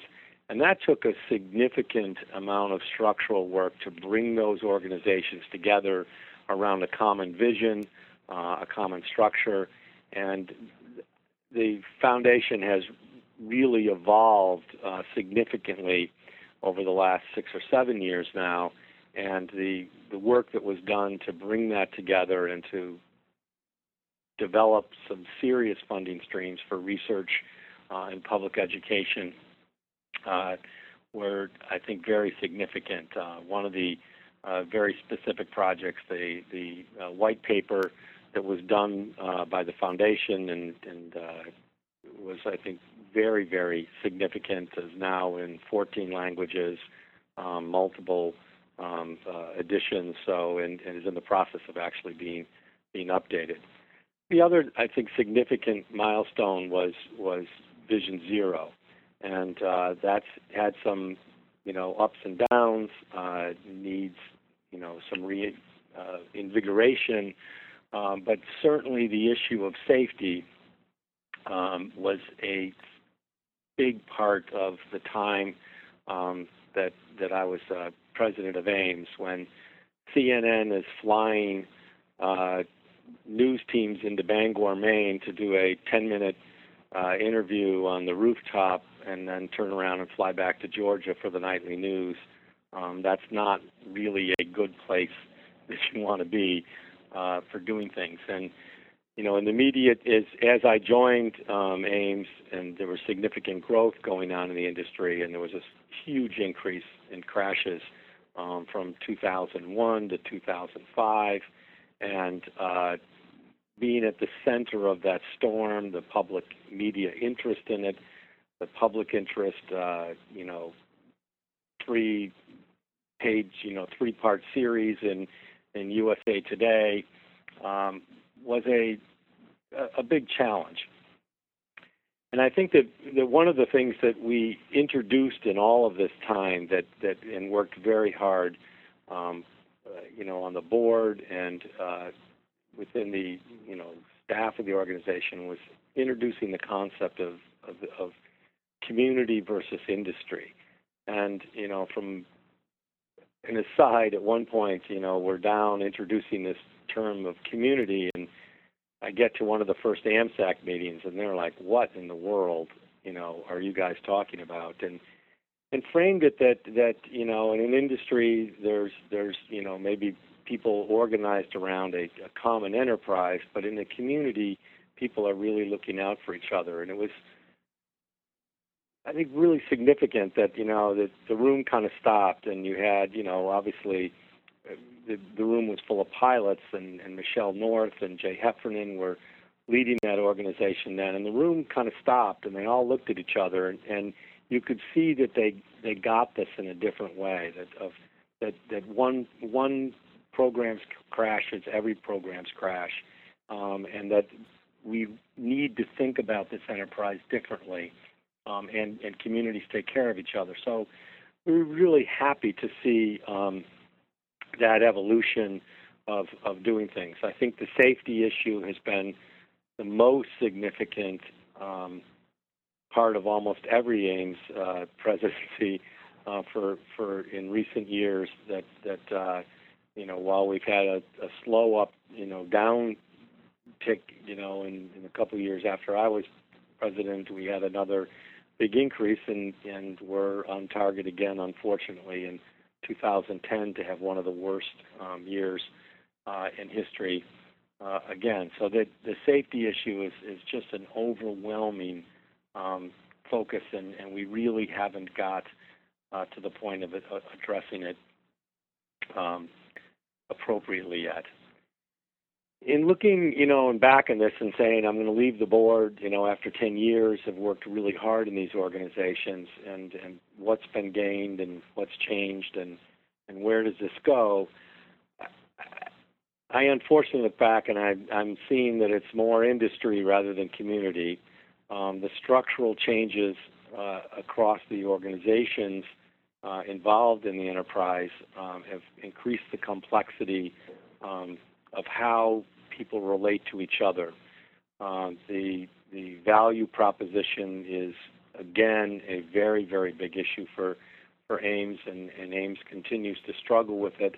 I think that there's lots of opportunities at the foundation to find that common voice, and so there's as Dickens, we live in the best of times and the worst of times, and at any moment, I think we're somewhere on that spectrum.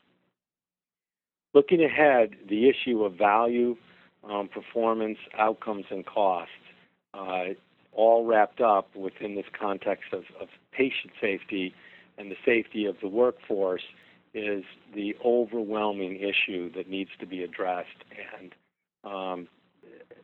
and will continue to be a very big point of tension, the crucible of the future of everybody trying to figure out the best path forward. I think the overwhelming challenge at this point is the understanding that this has to be a healthcare enterprise rather than a transportation, an air transportation focus, and that value understanding is, I think, again unclear. Tremendous amounts of tension. It's looking at the organization.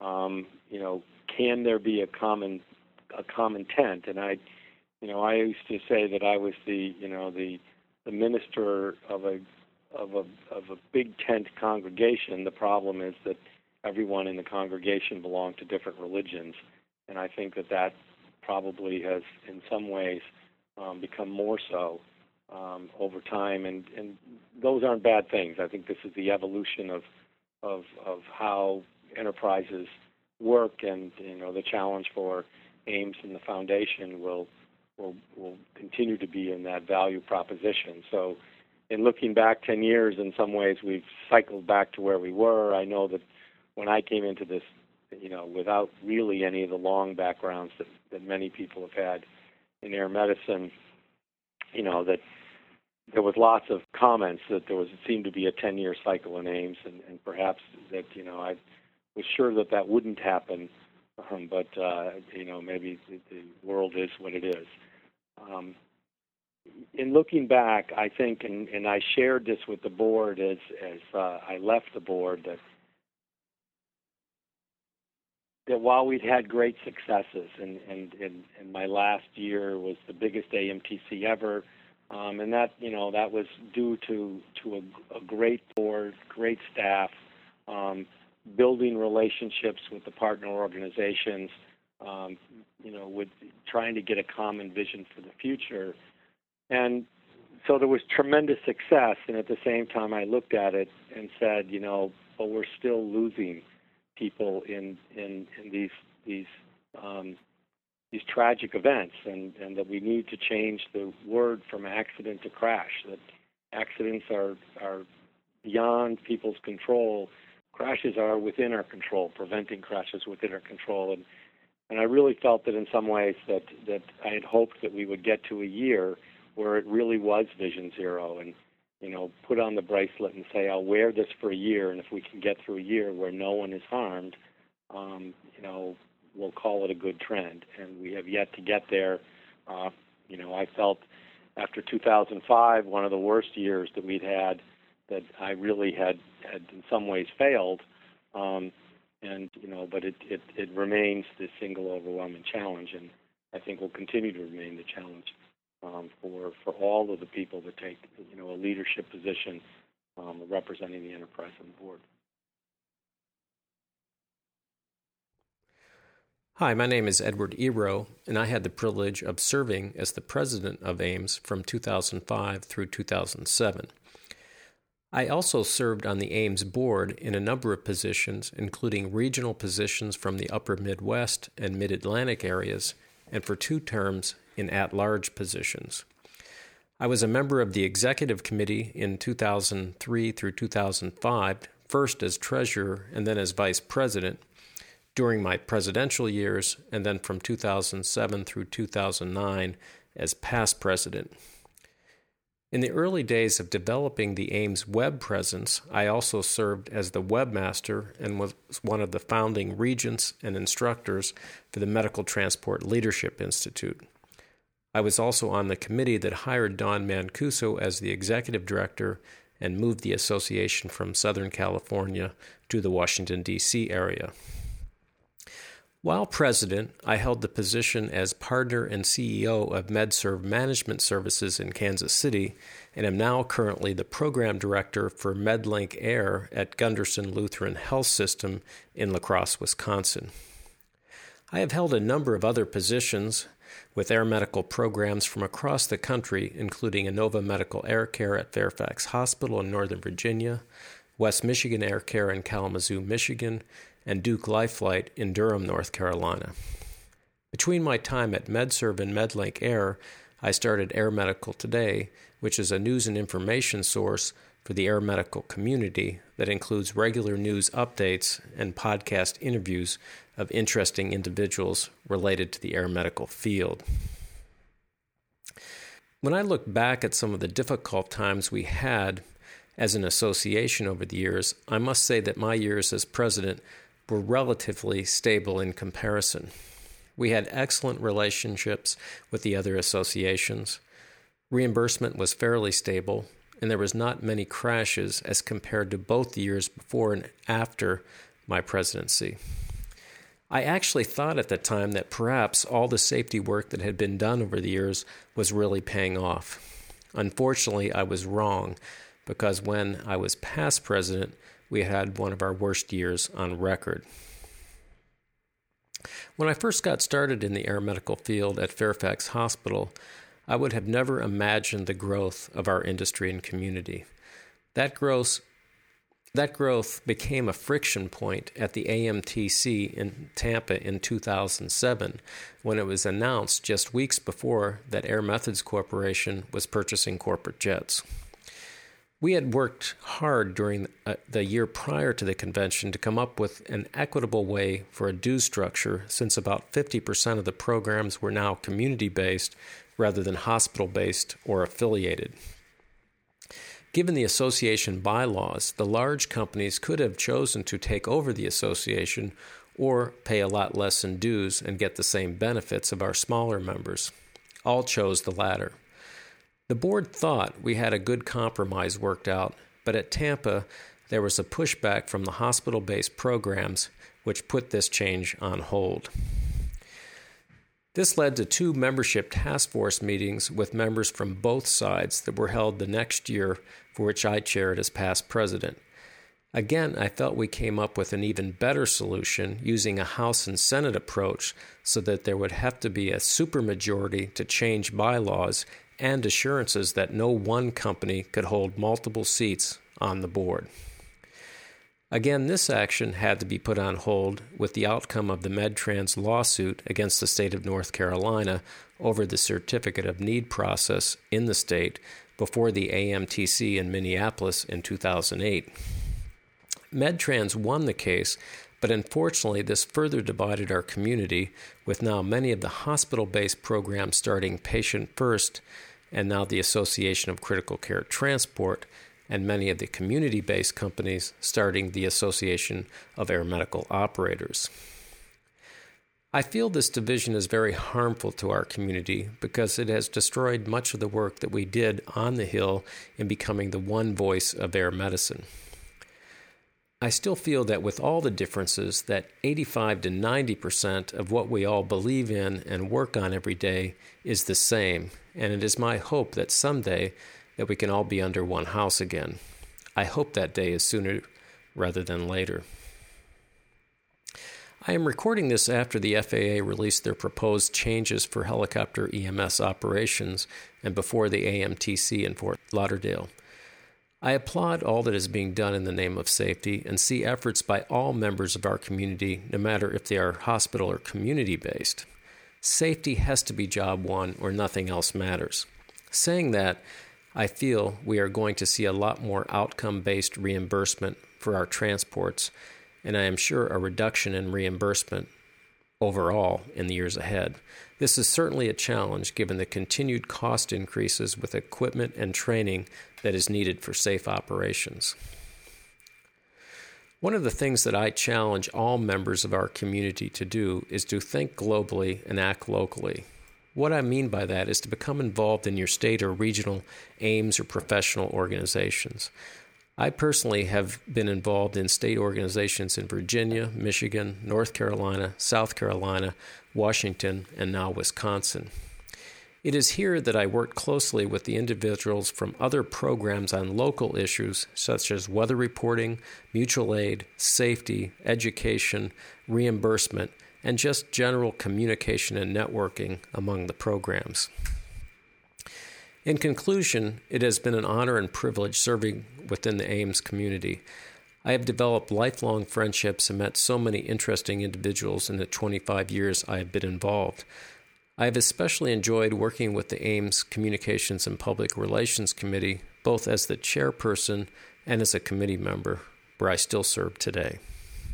Thank you. Hi, my name is Sandy Kincaid. I was president of AIMS during the year 2008 to 2010.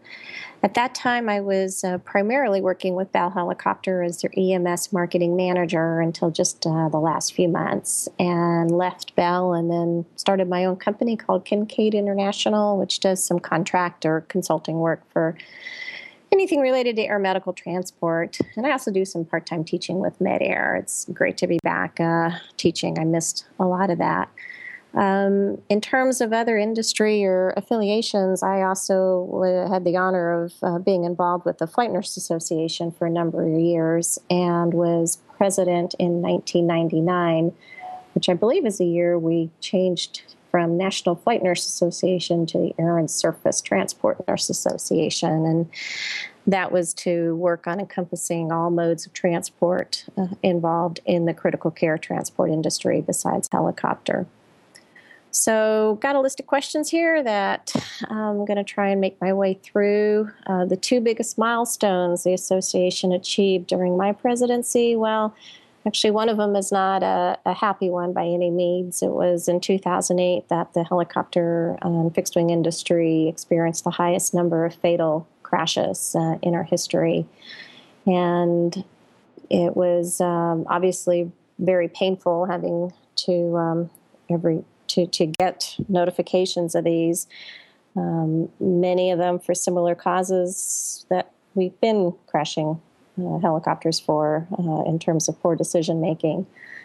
The obviously increased scrutiny was brought on us as rightfully it needed to be, and the NTSB scheduled the first ever 4-day-long hearing focusing 100% on HEMS. Can't remember the exact number of witnesses, but it was a record-setting number of witnesses that were interviewed. And from that, they have come out with a list of recommendations that the industry is trying to embrace. Some of them are a little bit more difficult than others, but for the most part, everybody obviously is focusing on safety. The other thing that, as a result of those crashes, the Congressional Aviation Subcommittee also held a hearing focusing on the industry and invited about 7 different participants, and AIMS was one of those, so I had to testify. And that was that was an interesting experience, but one thing that really was sort of eye-opening to me in terms of the importance of communication was when a Florida senator stood up and stated a typical HEMS mission in his area was in bad weather during a disaster at night. And I just had to sit on my hands and look at him and think, somebody's feeding his staff that information. And why is our industry pulling so far apart at a time that we need to be pulling together? And I really don't have good answers for that, but that truly did consume much of my presidency is watching our industry really create lines in the sand and over particular issues, and just really seem to struggle to try and work on consensus building efforts. And, this was at a time that we're under increasing public and legislative scrutiny and healthcare reform breathing down our necks, and yet we were not working together as a community, and still aren't in many ways, and I think that will come back to haunt us in the long run.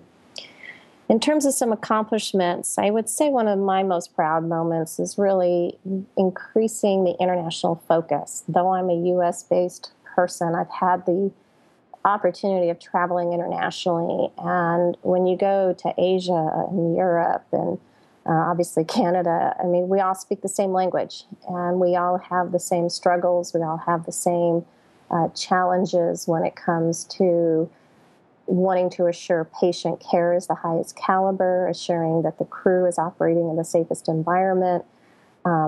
Competition exists internationally, just as it does here in the U.S., though at a different level.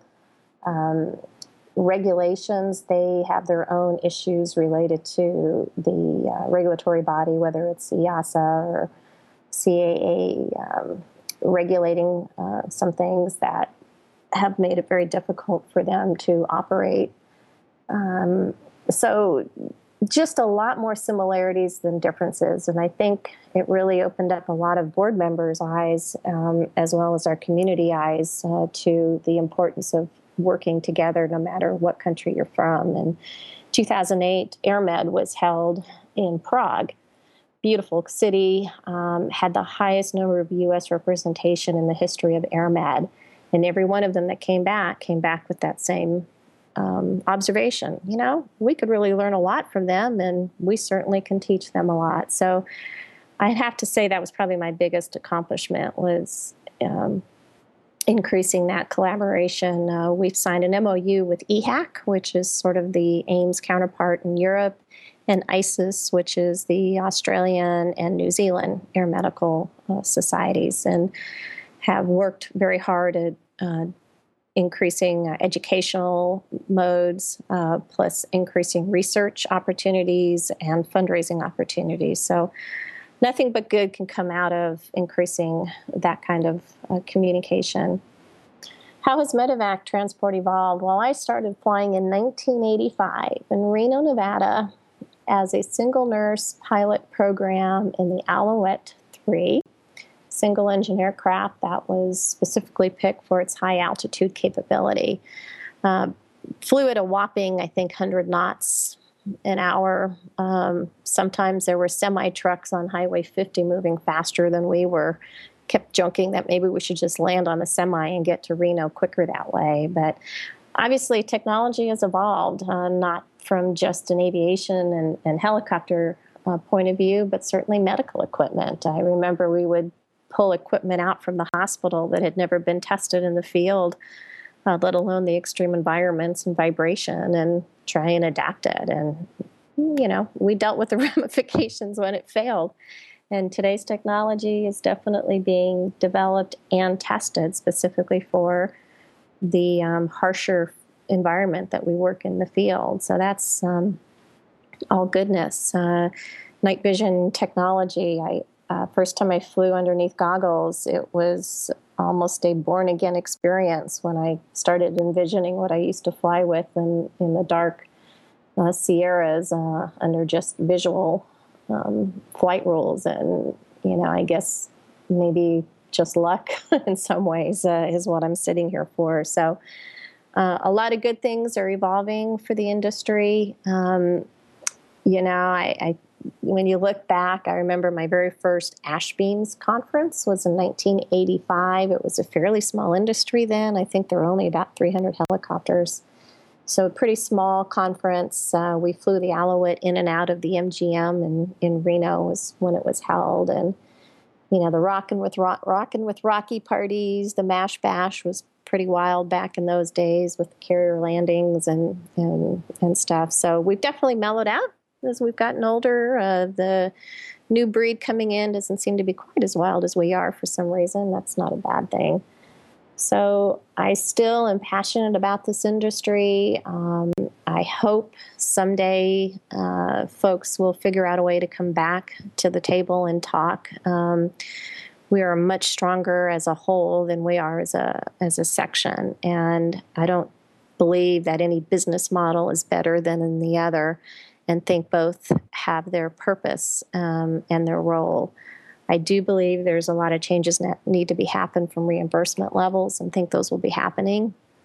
But I am the internal optimist and look forward to watching this industry hopefully come together in the future. It's been an honor to be a part of it, and I wish everybody a safe and continued to do good work out there. Thanks. This is Dr. Dan Hankins. I'm a consultant in emergency medicine at the Mayo Clinic. That's Mayo's version of an attending physician. I am actually current AIMS president. I've been AIMS president since October of 2009 till present. As far as other events that I've participated in the industry, I've been going to the AMTC since 1986. I'm past chair of the Air Medical Section of ASAP and the Air Medical Task Force for NEMSP. Prior to going to Mayo 20 years ago, I was a medical director for LifeLink 3 in St. Paul, Minnesota, working with Rod Crane as the administrator. As far as milestones that have occurred in the industry since I've been president, I'd like to say that the best is yet to come, since I have another year, I think, to be president. I see the biggest challenges to the industry that we're facing right now to be multiple. These include healthcare reform and the effect on EMS in general and air medicine in particular. How is the system going to sustain itself as far as being the safety net for rural America? So we need to work on sustainability and maintenance of the system. The GAO report is pending at the time of this talk, and that could have a powerful impact on the industry, which is as yet unknown, period. The safety of aviation crew and patients is paramount, certainly with the industry right now. And it will be interesting to see what the FAA does with the NTSB recommendations.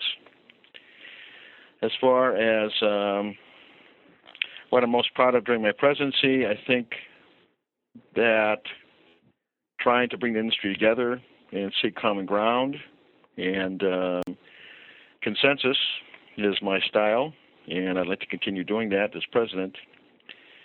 So all of these challenges actually remain in the forefront in our ongoing processes, which we're continuing to work on.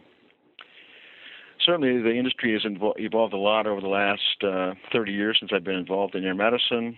I think we're more important than ever as far as being the safety net goes, with closings of small rural hospitals, consolidation of tertiary care in larger centers with longer distances of transport.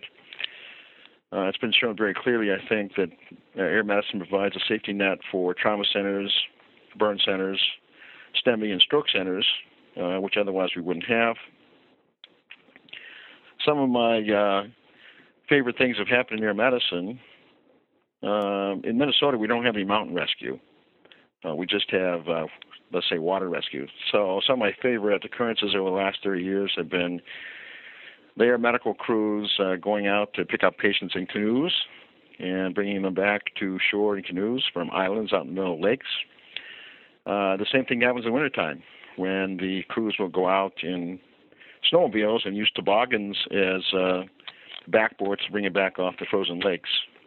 So we've had many unusual water and wilderness type rescues here in Minnesota.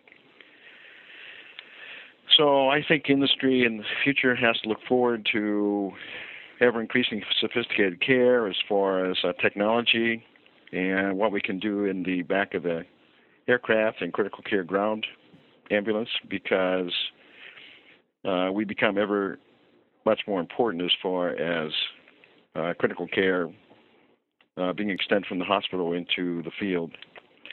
So we're going to see a lot more as far as importance of what we do, and I look forward to that.